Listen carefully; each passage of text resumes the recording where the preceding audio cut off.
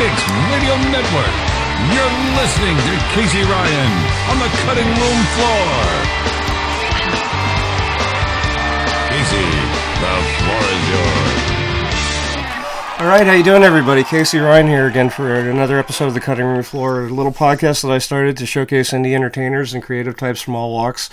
I like to say, if you've got a story to tell or a project to sell, I want to hear from you. So the easiest way to get a hold of me is on Twitter. You can ask anybody that knows me. It's a bit of a weakness because I'm on there all the time. My Twitter handle is @CuttingRoomMRB, or you can like me on Facebook at facebook.com/CuttingRoomMRB. A quick little shout out before you get started here to the Wolf, who acts as my announcer every week. You can listen into him and Susan right here on the Mixed Radio Network from 8 o'clock until midnight on the live from Surround with those guys over there. Also, thank you to Michael Cardillo, who wrote the opener. I always give Michael full credit for this, something that he volunteered to do, and in a matter of a couple of hours I had my very own theme song, which I think is kind of awesome. Also, a quick plug for Casey Sheridan. So if you look over at her WordPress blog, I was either the guest of honor or the victim, depending on how you want to look at it, for one of her pajama parties this week. I always look forward to working with Casey. Very prolific romance writer, knows her pop culture, and is just one of the most fun people that I've ever had a chance to hang around with, and I'm proud to call her a friend. And she has these cool concepts for these pajama party interviews where she convinces people to let their guard down a little bit, and it's just good, clean fun. So even if she did have me in Toronto Maple Leafs boxers and bunny slippers, but we won't necessarily go there. So again, thanks to Casey for another fun collaboration, and you can check that out over at WordPress. So the reason that you're listening to this now or downloading it later, of course, I got two great guests lined up. Lori George is here in the first half, and I've got Jason Hadley in the second half. And Jason, Jason's a pretty popular guy, so I'm kind of curious to talk to him. And he's also a fellow presenter here on the Mixed Radio Network as well. He's got the Hollywood Rock and Wrap Up that he does, sort of a spoof on celebrity news. But Lori's here. She's a member of what I affectionately refer to as my Repeat Offenders Club. These are the people that have been generous enough to donate their time to me more than once and come back on the show. She's a prolific actress who's worked on a number of short films and feature films, and has also held jobs in the music business. She's done sketch comedy, she's done YouTube videos, and she's honestly one of the nicest people that you're likely to meet online. So without further ado, the Cutting Room Floor proudly welcomes back my friend Lori George. Lori, how you doing? Hello. That intro, man, that was awesome. Hey, I'm good at that. What can I tell you, right? It comes with practice. So, no, in all seriousness, how have you been? It's been a long time since I caught up with you. I know, right? What, two or 3 years? Something like that? I'd have to go back and take a look at the date from the last one, but you were on with my old format, so it's been at least a year or so, because I've been doing this since last March, right? Yeah, this one is all fancy schmancy. It's awesome. Kudos. So, again, how have you been? What are you up to? Man, well, I moved from California back to Arizona. This time I'm in the Phoenix area, though, and I've been working for a record label that's part of the Capitol Records family, I guess you could say, and then also for a production company called Sonic Fish Productions, and any little odd job here and there that I can grab a hold of. And it's been interesting. It's been quite a switch from California, yeah, gotta say. Well, you were out in California for a long time too, weren't you? About 3 years. About 3 years? Okay, but you're from Arizona originally, right? Correct. Right. So I guess what brought you back to Arizona? Well, I just kind of got the hints from the universe, from God, whatever you want to call it, that my time was up there.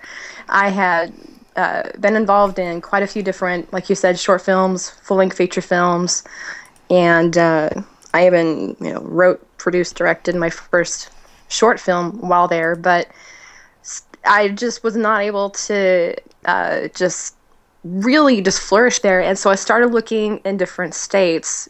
Of course, you always look back to home, that's the first thing people typically do.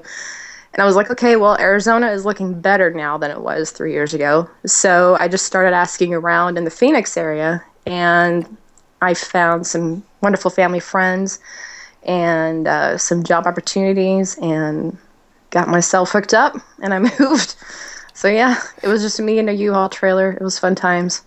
But I mean, the other thing is too is that I've heard this time and time again, and I've had lots of guests on from Arizona, right? I mean, you know Lynette as well as I do, right? Yeah. And I mean, that's practically like a second Hollywood out there in some parts of the state, right? They get all of the major talent goes out there eventually at some point. It really is. It used to. I used to hear that all the time too.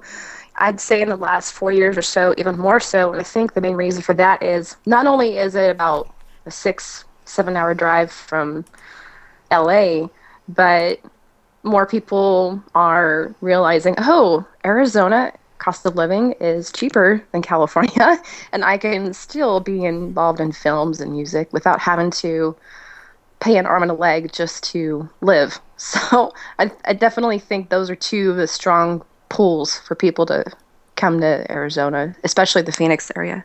Well, and the other thing is too is that you said it's only if I didn't realize it was that close, but 5 or 6 hours. It's about, well, depending on how fast you drive. Okay, yeah. But yeah, San Diego is about 5 or 6 hours. LA is about 6 or 7-ish hours away. So yeah, if you want to hitch a ride on a plane, it's even shorter. But yeah, you can make it within less than a day. Oh yeah, so I mean, it's not like you have to fly across the country or anything like that. You can do it easily in a day and still make meetings if you have to, right? Totally, yeah, definitely, yeah. So I guess we can sort of touch on some of the projects that you worked on. The last time I had you on here, you were kind of knee deep into the work that you were doing on a fun little project called Brick Madness. Yes, that is just, I feel like it's a baby, but my friends Justin and Nicole McAleese, who are the director and art director, respectively, it's even more so their baby. They've written and directed it, and let me see. Justin let me know that he's working hard on it every day. It should be completed, in other words, have a rough cut of it by August 1st, and then he'll continue to polish it up, and we'll be hopefully looking into some distribution deals soon. It's about, I'm sure everyone is familiar with Comic Cons. Everyone goes to conventions and they see their favorite comic book character, people who portray the characters in movies, that sort of thing. Well, the world of Legos is very similar, and they have conventions. And so Brick Madness is saying this very carefully, fockumentary. it's not a making fun of it, but it's a comedic yet respectful way of taking a look at the world of Legos, but calling them bricks for legal purposes, of course. Trademarks. And just exploring it in a comedic way, yeah. Well, and I mean, that's a whole huge culture out there too, right? I mean, and I think it's Carlsbad that has the Legoland in it, right? Yeah. Mm-hmm. The Legoland, you got it's huge. It's really huge. Plus, with the release of the Lego Movie since I last talked to you, that's really spurred even more interest in the world of Legos. Well, yeah, and I'll freely admit to being being the perfectly mature, almost 40-year-old man that I am, I'm hooked on the Lego video games myself. So no shame in your game. Go for it. But I mean, this is something that's taken on a whole life of its own, right? And I mean, this isn't just for kids anymore. You see the. I mean, I've got friends who are adults that are buying the stuff that's branded. I'll embarrass one of my friends by saying that he got the Ferrari one because he's into the whole F1 thing. Right. Right. Yeah, it's just like people who purchase those helicopters. Those little toy helicopters, and fly them, and they're adults. That's their thing. Yeah, why not the Legos? So you got this thing sort of like in post-production from the sounds of things. You said it's going to be, they're targeting towards the end of the summer, right?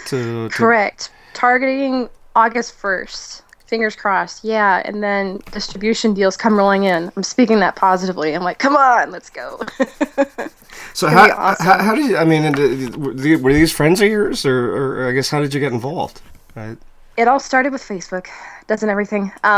Just like everything else, right?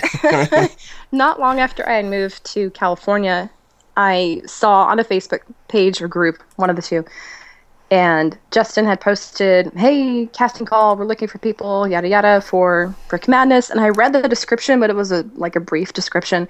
I just sent an email, an inquiry email saying, "Hi, I'm new to the area. I'd like to know more about the movie. Thanks so much." And in my, with emails, you can include like a signature, whether it's a link or your name or whatever.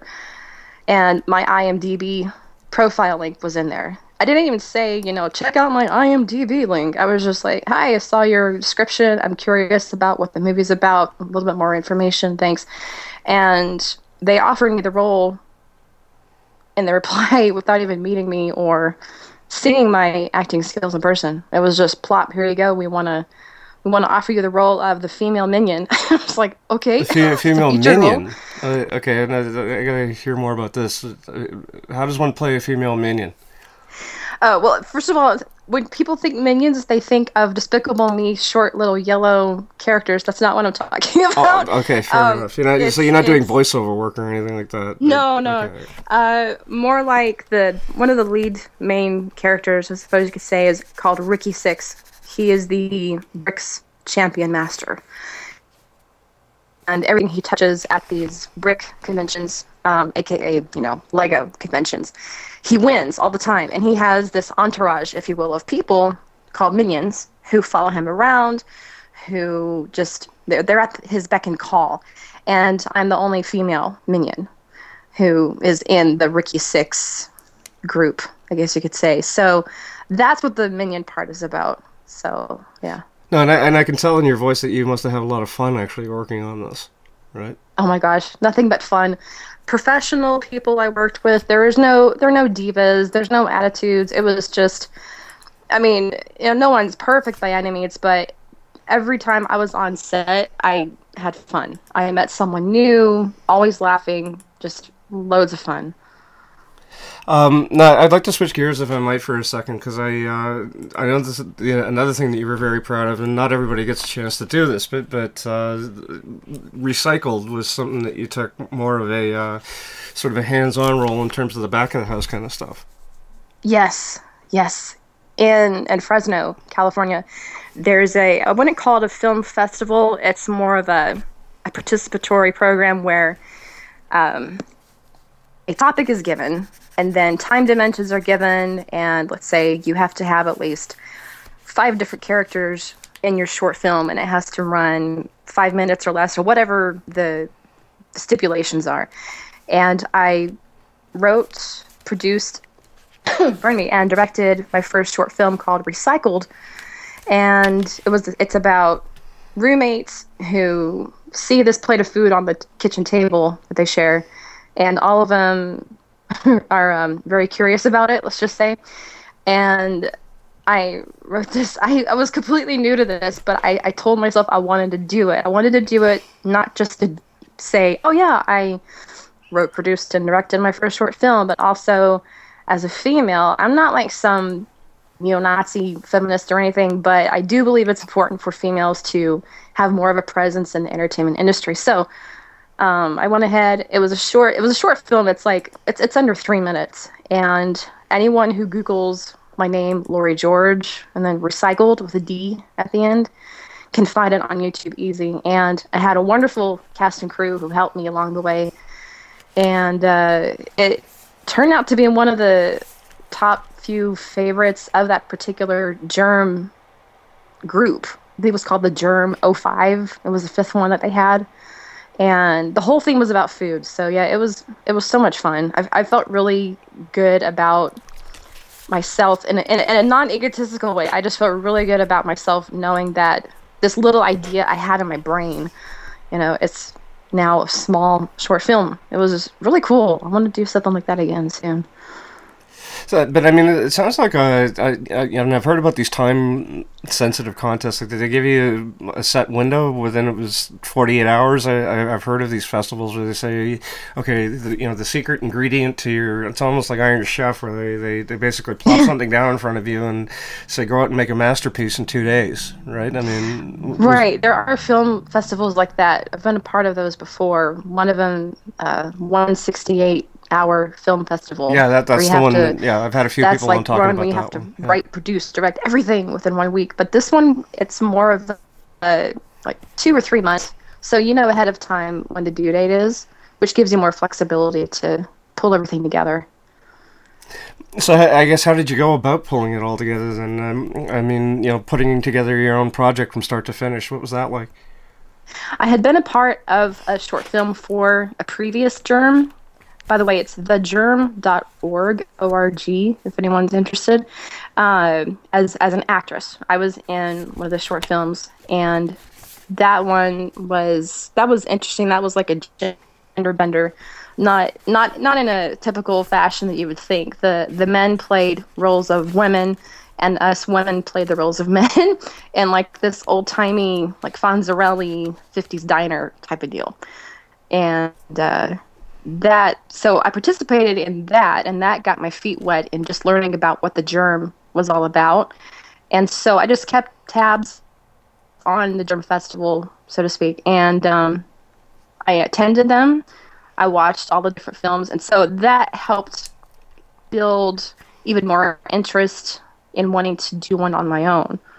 So that's where that came from. And is directing something that you want to do more of, do you think? I think so, yeah. I think next time, if I do direct something, I will just strictly direct instead of writing and producing and acting in it. Well, that was a bit crazy, even just for a short film. Yeah, I mean that's a hell of a lot to take on, right? When you Yeah, even just for a short film, it took like 5 hours to film. Yeah. But the way that I kind of view this is that, I mean, looking back on all the stuff that I know about movies, it's almost a rite of passage for a lot of actors too, right? That you do so many of them, and then all of a sudden you get the bug, and you want to go out and actually helm one on your own, right? That's so true. Yeah, because you can only, well, this is just my opinion. You can only go to so many casting calls and get turned down for whatever reason. Everyone has the reason. It's not particularly against you as a human being. They're just looking for a different shade of hair, tone of skin, different voice, whatever the case may be. But let's be honest, it's rejection. And I went to, oh my goodness, it's like going to hundreds of job interviews these days and not getting the job, not getting the job, not getting the job. And so I think that in combination with the fact that, hey, why don't I challenge myself and write, produce, direct something where I'm in charge, not like I'm a control freak or anything, but where I call the shots. Why don't I do that instead? I think that's definitely, like you said, it's like a rite of passage. You reach a point where you're like, okay, I get what to do as an actor now, and I've been enough behind the scenes, when I'm not acting to watch the director, producer do their thing. I have a general idea. Why don't I go ahead and just do this? So that was my motivation. And it's almost to some extent like you either love it or you hate it too. Like I've had people on here that have said, you know what, this is the coolest thing in the world, and I found a new calling, and I really want to do this again. And you get other people that go, good Lord, I'm never going to go anywhere near that again. And yeah. I know what my one way or the other, it teaches that something new that you love, or it's something that maybe that's best left to the other guys, right? Right. Yeah. Personally, I prefer just acting. I prefer all the detailed stuff to just leave it to someone else. But if I'm going to direct or produce or write in the future, I will just direct or write or produce. I won't try to do all of the above. Now, like you touched on this before, and I've had a few different women's groups on here that people like Ann Lauer and all kinds of other people that that have come on here to talk about women in film specifically, and how there's an underrepresentation of women as directors, right? Why do you think that this is still happening? And I guess what do you think needs to happen next in order to break maybe some of these barriers down? I can, just like anyone, I can only speak from my personal viewpoint, opinion. I'm not speaking on behalf of anyone else, just in what I've learned, especially after living in California and visiting Los Angeles and Hollywood so often for casting calls and getting to know people there and the overall feel. it's a stereotype. That's the best word I can think of. That women are supposed to be pretty. They're supposed to be strong. They're supposed to be sexy. And calling the shots, no, not so much. They're considered to be, a female dog, as it were. And it's just, I really can't put my finger on it except to say socially acceptable. It's more socially acceptable for women to be in front of the camera than to actually be in charge and calling the shots in a respectful way, of course. Yeah, and there's some. It's just. There's some extremely good storytellers out there too, right? I mean. So what? There's some extremely good storytellers out there too. Yeah. And then what's even more frustrating is, well, for me, like I said, just me personally, all of these sequels and remakes of movies and even TV shows they're bringing back. I'm like, that's why quite honestly, and you've probably picked up on this too, Casey, quite honestly, I believe that's why independent film festivals are such a huge thing, because people are looking at the quote-unquote Hollywood industry, unquote, and they're just going, really? That's what people are investing their millions of dollars on, this regurgitated movie again? And they're going, well, let's go to this indie film festival over here. Let's make something creative, unique, that's worthy of talking about, or just for fun, and see how it does. And I wish more people would focus on that and bring those to the big screen instead of what's currently going on, at least here in America. I'm not sure. I can't speak for Canada or for any other country, but yeah. Well, I mean, I'll cite something that I've quoted often, where I remember a speech that Kevin Spacey gave to a bunch of British TV people, and he was at some conference or something talking about House of Cards, and he said, you know what, that people crave good stories. And it doesn't matter whether it's a film that they consume in a 2-hour setting or whether it's something that they would binge watch over the course of a weekend. These labels don't matter anymore. People crave good stories, and they just want us to give it to them. So exactly, that's why people like Amazon and Netflix are, quite frankly, taking up the mantle and doing so well, because they have original ideas that people want to consume. Right. Right, and a lot of them are for Netflix only or Amazon only. You can only see them there. You can't just click on the TV and go, oh, okay. And write about what you know. That's another big thing. Like the Recycled movie that I did. That was loosely based upon the gazillions of roommates I've lived with, especially when I was basically couch surfing in California. Trying to make sure I kept my head afloat, not living in my car. That's why stuff like that connects, because pretty much everyone can relate to stuff like that too. So. Yeah. Now, I want to touch on something very briefly. Like, I know that a lot of the projects that you've worked on in the past, right, have been, sort of in the faith-based genre. And I mean, this is a huge market too, right? People don't realize how big this is. Oh yeah, right. The comedic phrase I've heard a few people say is Jesus sells, like SELLS. I'm like, oh wow. Yeah. A lot of the stuff I've done in the past has been faith-based. I'm picky about, just like anyone would be, I'm picky about what I choose to be in, though. It's got to be people who are professional, who are decent people, who aren't cheesy with the storyline, and like I was in One Night Stand, play on words there, a nightstand, one nightstand. Yeah. And I don't mind doing stuff like that at all. I would prefer being involved in a professional comedic or dramatic project where I'm not concerned in the back of my head, like, okay, if my cousin or grandmother or family members see this, are they going to be hiding their eyes or plugging their ears because of the words that I'm saying as my character? Or is this something that I could personally take pride in years from now and go, yeah, you know what, that was cool, and I don't have any guilt about it, so. You're not going to be looking back on it and say, oh, God. Yeah. There won't be any nudity or partial nudity from Lori George. I can guarantee you that. No.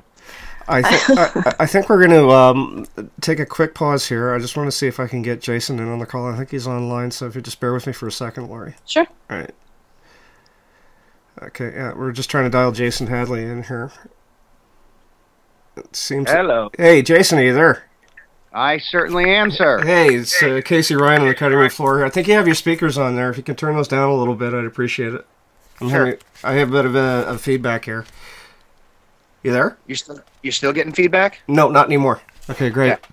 Yeah. Lori, I just wanted to introduce you to Jason Hadley, who is sort of one of my contemporaries here on the Mix Radio Network. He has a little spot that he does called Hollywood Rock and Wrap Up that is actually broadcast in over 60 different locations. Nice. And Jason, I wanted to introduce you to a longtime friend of mine here, Lori George, who is an actress who also is now working in the music business in the Phoenix area. Right on, Lori. Pleasure to meet you. Nice to meet you, too. So, Lori, I guess as a wrap-up, I just want to make sure, where can people go to keep tabs on all of the great work that you're doing? I know that you have a very big kind of footprint online and that you engage well with people. Where can people go to keep up with you? Twitter's a good one. LGO, L as in Lori, and then _ GOGEO.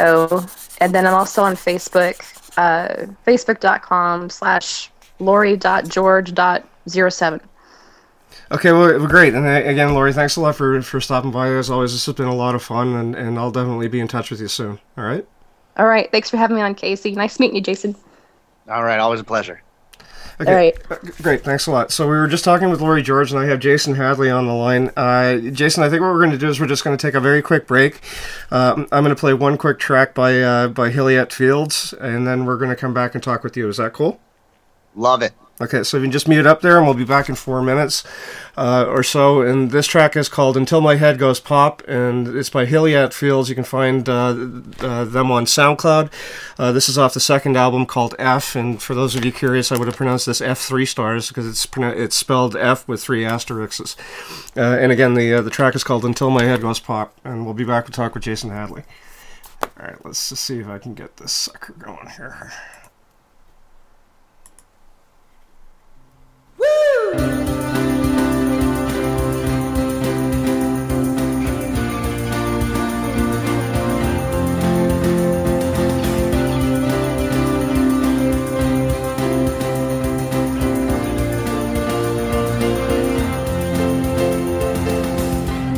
Sun is high, it's lighting up my heart.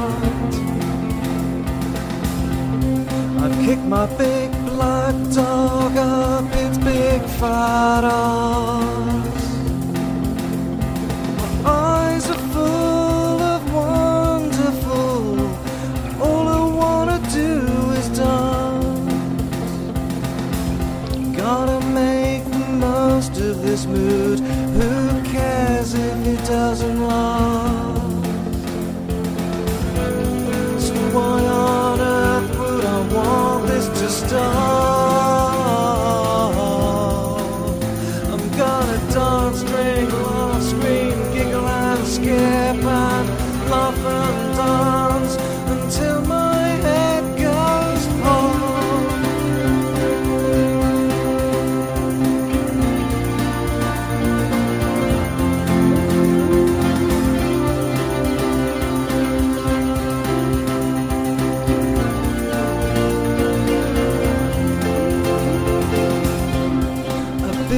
Smile, I've got beers in the fridge.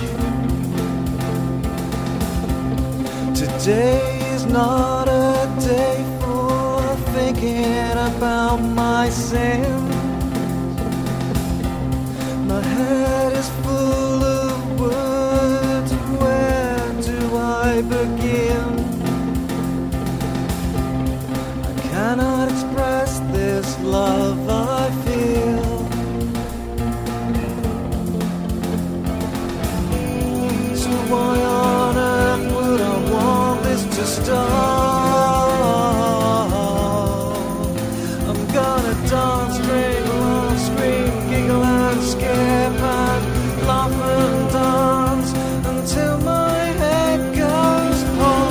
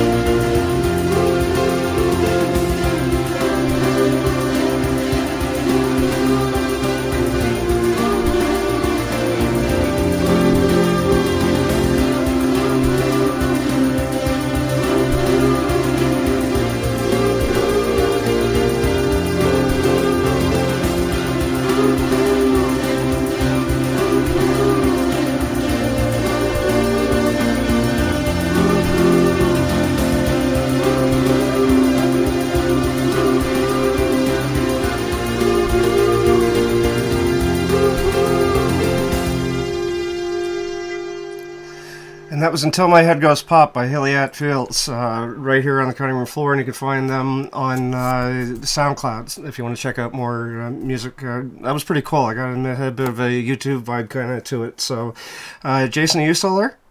I still am, bro. What'd you think of that?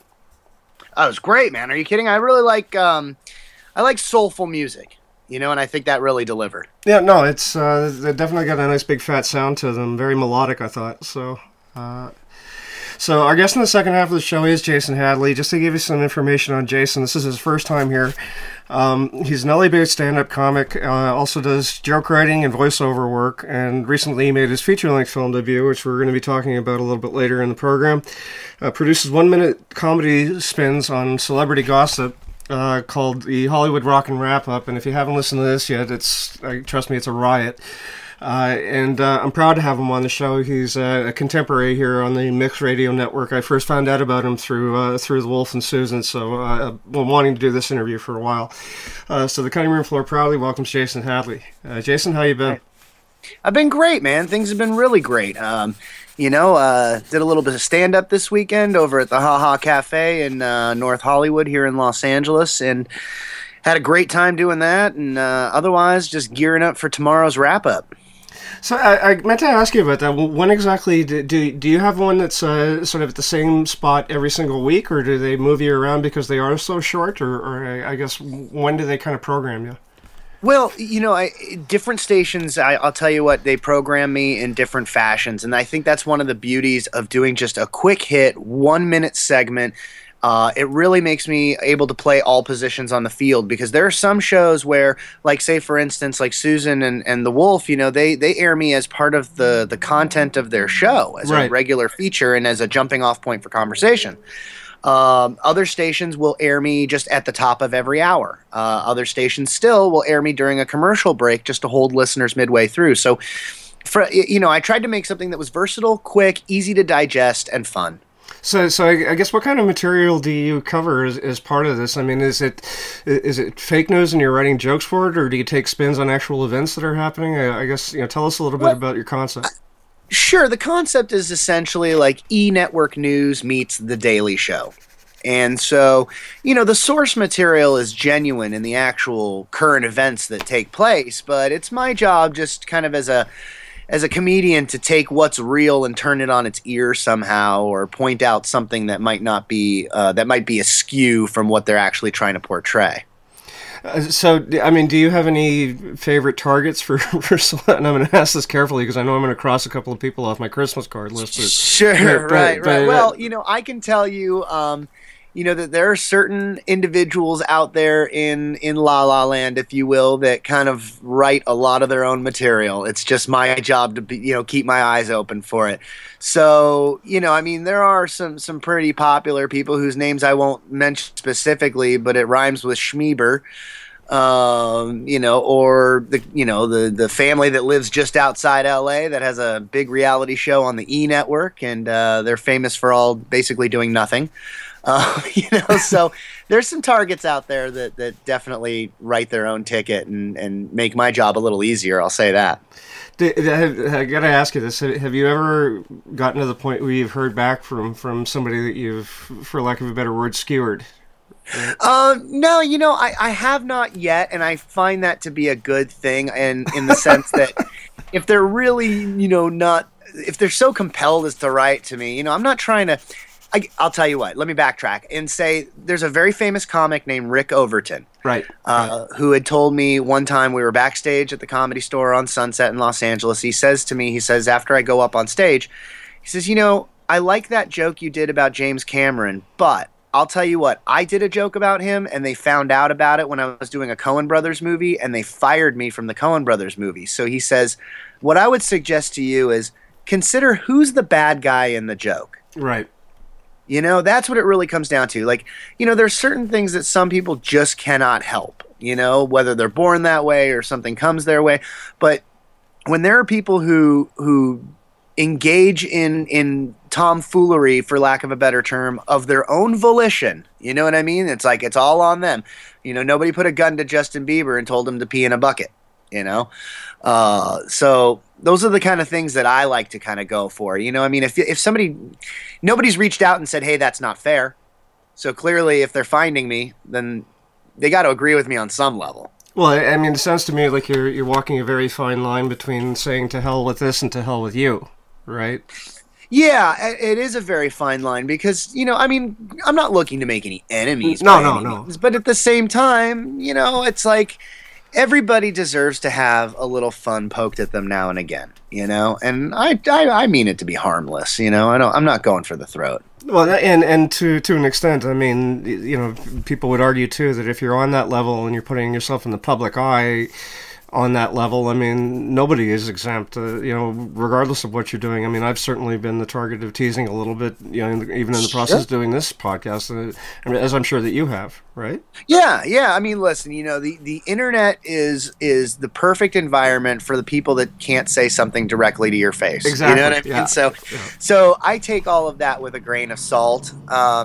You know, I got to tell you, the only negative comment I've ever gotten on a wrap-up video was somebody commenting or correcting me that it was some woman I was discussing that was connected to Mel Gibson was not officially his wife. I'm like, all right, you know what? You want to fact check me? Fine.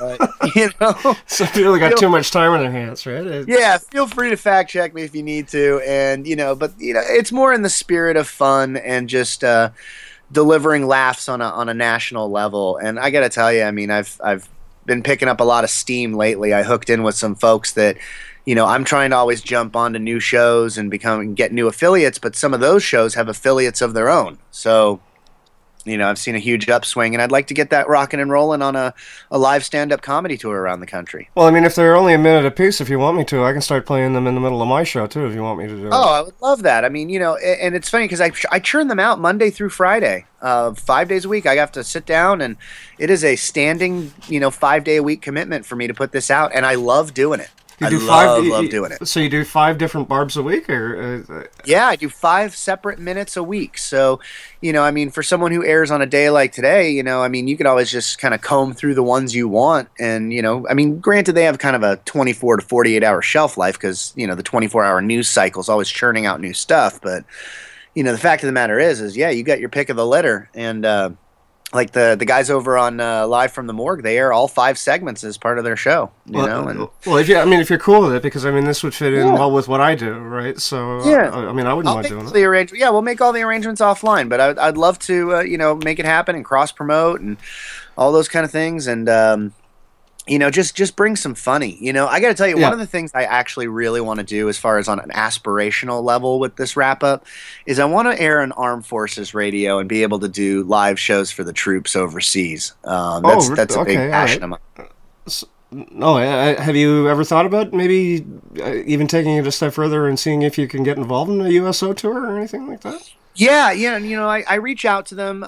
So far, you know, they've got a pretty full dance card, and I'm certainly on their radar. And it's just a matter of, you know, in the comedy world, kind of taking it back to stand up. It's like sometimes the connections that you make now, you just need to nurture along until it comes to fruition when the time is right. You know, I mean, you know, the Hollywood Improv. The Improv is a huge chain of comedy clubs across the United States, and you know, I met the general manager of that one when I first started doing comedy, and only now is she like, you know, hey, listen, the Improvs are getting a podcast network up and running, and you know, I know about your content. Let's figure out a way to work together.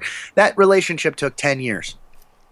Well, I mean, you know, if it was easy, everybody would be doing it. Yeah, right? Exactly. Yeah. And that's not a complaint by any means, but because a lot of stuff that you know, it's in the meantime, you know, you always got irons in the fire as a comedian. You know, anything can pay off at any time, especially like an agent that I met, a junior agent that I met, you know, a few years ago, now has his own full-fledged book of clients, and we're talking about working together and, you know, those kind of things. And sometimes, you know, it's talent, and sometimes it's just solid networking. Now, when you're doing your stand-up, and I got to admit, like, I'm a huge fan of stand-up myself. My wife and I go, you know, fairly regularly to comedy clubs and things like that. But what kind of comedy do you think that you yourself are doing? Is it observational humor? Is it improv? You know, what gets you going creatively? Yeah, no, I hear what you're saying. I would say to just kind of best describe myself as I make my act all about the audience, in the sense that I just want to go up on stage and tell funny jokes. They don't necessarily have to be about me. They can be, and I love self-deprecating humor. But, I'll take maybe some old wrap-up jokes that I really love that kind of have an evergreen type of feel to them, because everybody's getting a DUI, everybody dies, everybody, you know what I mean? So sometimes it's just a fill-in-the-blank type joke, and I'll tell a few of those. And, the fact of the matter is I don't have a point that I'm trying to get across on stage. There's no message in my ministry other than let's just have a good time and laugh at a few penis jokes and call it a night. Yeah, I mean, are you the kind of guy that sort of tries to pick on the one guy that isn't laughing, or I guess? And that's the beauty about being a stand-up comic that's just all about having fun is, right. There's a couple, I won't necessarily pick on him, but I can't ignore him as an artist if a room full of people are laughing and this cat is sitting there with his arms folded over across. I have to find his hot button. That is my itch. Everybody else is, they're falling for the run-of-the-mill act. You know what I mean? That I work hard to deliver like I'm telling it for the first time. But this cat, he's the challenge in the room. So I guess do you get a chance to travel much for your gigs, or is it primarily in the LA area that you work? Well, LA actually keeps me really busy, admittedly. Right. So my travel schedule gets booked up. My travel schedule is actually a little wider open than I'd like it to be. But I'll say, like I said, there's so much that keeps me in LA. I'm more interested in the road for the experience and the stories that come with it versus like a need to take my act on the road and make the money, as a road comic. There's a lot of guys that do that. And the comedy club scene has taken such a nosedive as far as the ability to pay comics that it's actually easier and more profitable for me to stay in Los Angeles and get the work done, and all the decision makers are here anyway. Well, true. I mean, the only reason I'm asking is that we have, in Montreal up here, we have one of the biggest comedy festivals in the world, right? With Just for Laughs every summer. So I was just wondering And actually, festivals is kind of on the next step on my roadmap, because we actually just had... at the Comedy Store, I was there. Where was I? It was Friday night. Friday night I was there, and they were doing a Montreal Just for Laughs festival preliminary round there, trying to find LA comics that they're going to be taking out there. And I was like, I want to do that next year. Well, awesome. And like I said, if you're ever up here, let me know, because I'll definitely make an effort to go to that show. So Sure. I'd love to. You'd be the first one. You're the only one I know there. So that works out. Show you a few of my favorite places. Now, in terms of your voiceover work, this is something that I find interesting. What kind of voiceover work do you do? Is it for commercials? Is it for video games? I guess, what's the extent of this? Well, the extent of voiceover at this point, it's pretty nascent, and I'm pretty early on in my voiceover career, but I've gotten some pretty solid credits. I'll do commercial voiceover. I'll do like radio sketch voiceover for other, like people that are doing radio shows that just need the extra voice in their sketch that they're getting ready to put together. I also do like corporate work as well. So there's a company that I'm involved with called Smart Bee Controllers. They're they're an agricultural automation and control thing for your garden. It's crazy. It's this whole electronic system that monitors your garden and all that stuff. But my job is to do the voiceover for their corporate sales videos. So, something to the extent of, find out what everyone's buzzing about over at smartbeecontrollers.com, those kind of things. So, but there's a lot of money to be made in corporate work as well, as most commercials are technically corporate work. So animation's the next level, as is I'm making forays into trying to develop narrating and like doing like book readings and stuff like that as well. And I've heard that can be a fairly lucrative thing too, right? Because it's relatively, I hate to say it, I don't want to say the word simple, but you're checking into a studio for a couple of hours, and once it comes back to you on the other end, that it can be something to enjoy once you have a backlog of it. Right? Oh, no doubt. I mean, here's the thing: the voiceover industry itself is one of those industries where they're like the last ones that get implemented in any production. So clearly they have the lowest budgets because all the money's been spent on everything else. They're one of the last budgeted items in a TV production. So But at the same time, you're not being necessarily paid for your voice. You're being paid for the use of your voice. So you will get a scale rate to go in and do a job, like, like $100 or something like that, which I think is the union scale. And, but it's the perpetuity of use and the mailbox money and the checks that come in from residuals that make it lucrative. And then that scales up from there. Quick story, a guy that I work with over at the Comedy Store, he's one of the Capital One credit card commercial pirates, or one of the Vikings, rather, on those commercials. He goes in to do voiceover job. He says, oh my gosh, I don't have any change for the parking meter. I can only put 15 minutes on. And he came back out. There was still 10 minutes left, and he just put $9,000 in his pocket. Jeez. Yeah, exactly. So, you hook in on a campaign. Even in commercial acting, like Flo, for example, I really hope Flo, the insurance girl, I hope she really negotiated a solid contract, because she's so everywhere that if she's not making money forever, then, she did something wrong. but to an extent, though, that's a really interesting choice of words, that you're not being paid for your voice, but rather the use of your voice. But, I've got to imagine that you're going up on auditions with, it can't be as simple as somebody just walking in off the street and saying, hey, yeah, I like the way this guy sounds, and that's it, right? There's got to be some kind of grading that goes along with it, right? Sure. But the thing about voiceover is it's not always about a good voice. Sometimes it's about the right voice. So, for example, you wouldn't have, comedian Bobcat Goldthwait doing those Don LaFontaine movie previews, in a world where, freedom, he wouldn't, it wouldn't be right for that. So you want to pick what's right for the job. And sometimes, it's like I said, you wouldn't cast Morgan Freeman to do, like cartoon segments or anything like that, Well, one could argue that Morgan Freeman could do anything that he wanted to at this point. I saw him do. I saw him do one of those haikus for the maple syrup industry, and it still sounded good. yeah, exactly. Well, listen, that man can make anything sound like butter. You know what I'm saying?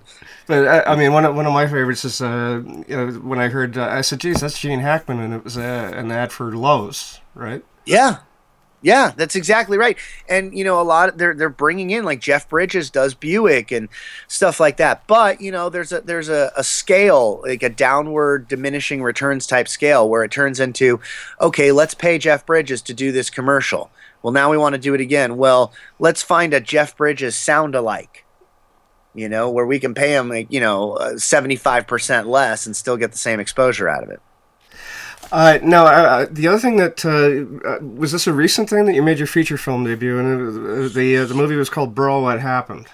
Yeah, so I was in this film called Bro, What Happened, and it was directed by my comedy mentor, a guy by the name of Dante, who actually was just recently in Montreal, if I remember correctly. And in any case, a comedy mentor of mine for the last 10 years, and he originally was brought on to direct and write. And he had handed me the script and said, hey, take a look at this, see if you can punch this up at all. So I gave him some notes, and then this particular part by the name of Beef, who basically is the bouncer at the party, and unfortunately no one asked him to be the bouncer. That's just how he feels important, at the party. So Beef is basically, he's a supporting character, but the gist of the movie is it's sort of a college version of The Hangover. So, a couple kids wake up after the night after, or the day after the biggest college party of the year, and they got to piece together what happened the night before, and hilarity ensues, and my part just kept getting bigger and bigger, and until I ended up being a main character in the movie, and that was just really nice, because I, as a stand-up, you get laughs immediately. You're immediately rewarded for the joke. In the movie, when you're shooting a movie, you just have to lay it out there and hope editing can make magic. And when and where, I guess, is this getting released? Has that been decided yet, or? No, it's currently out now. Actually, it's you can rent it on iTunes. You can find it on Hulu Plus. You can find it on Netflix and the CD queue. I believe we just set up a deal with Redbox, which are the DVD vending machine chain that's all around at least LA. We have them all over here, but in any case, let's see. Most Xbox, you can also purchase it there. Amazon and Amazon Prime, of course. And it's just a great cast. I mean, we got Jamie Kennedy, who's a great comedian. Bobby Lee made an appearance in it. Some well-respected and longtime actors like Lorenzo Lamas makes an appearance in there, as well as Dennis Haskins, the Principal Belding from Saved by the Bell. I got to do a scene with him. It was a lot of fun. You actually got to work with Jamie Kennedy. I'm a huge fan of his. Yeah. I got to tell you, Jamie Kennedy is hilarious between takes, and but a very professional guy. He knew his lines backwards and forwards. He had multiple ways to deliver the same line. It's like, I underestimated him because I already knew him as a great comedian, but I never had the chance to work with him as an actor, and I was inspired. No, I did a double take because he actually made an appearance on a couple of episodes of Kingdom, that MMA drama theme thing that is on TV now. And I said, geez, that's Jamie Kennedy over there.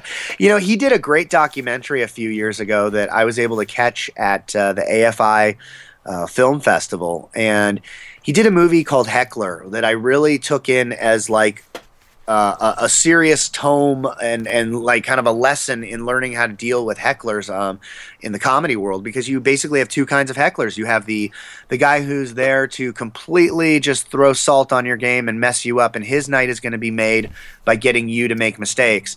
And that's the guy you have to shut down immediately. And then there's the other guy who thinks he's just helping the show because he probably wanted to be a stand-up and never got around to it, and he just wants to contribute. You have to treat him much differently and still be able to control him, but not turn him into the other guy. Well, that to me almost would be scary. Like, there would almost be the potential to misinterpret who is who, I would think, at times. Yeah, I would agree. I mean, you kind of have to suss it out, and but you have to kind of come from a really good place, because I've seen comics like take that really nice guy heckler, for lack of a better term, and turn him into, oh my gosh, I remember, it was Jason Alexander's son, Jason Alexander of Seinfeld. His son was in the audience with a group of people he came in with, and the comedian on stage, like somebody said something in his little group, and the comedian was like, what did we say? And kind of took an angry tone as if the stage time was his. And really, stage time's a blessing, and you can't take it for granted. And if you're there to be about you're not going to last. You got to make it about them. Right.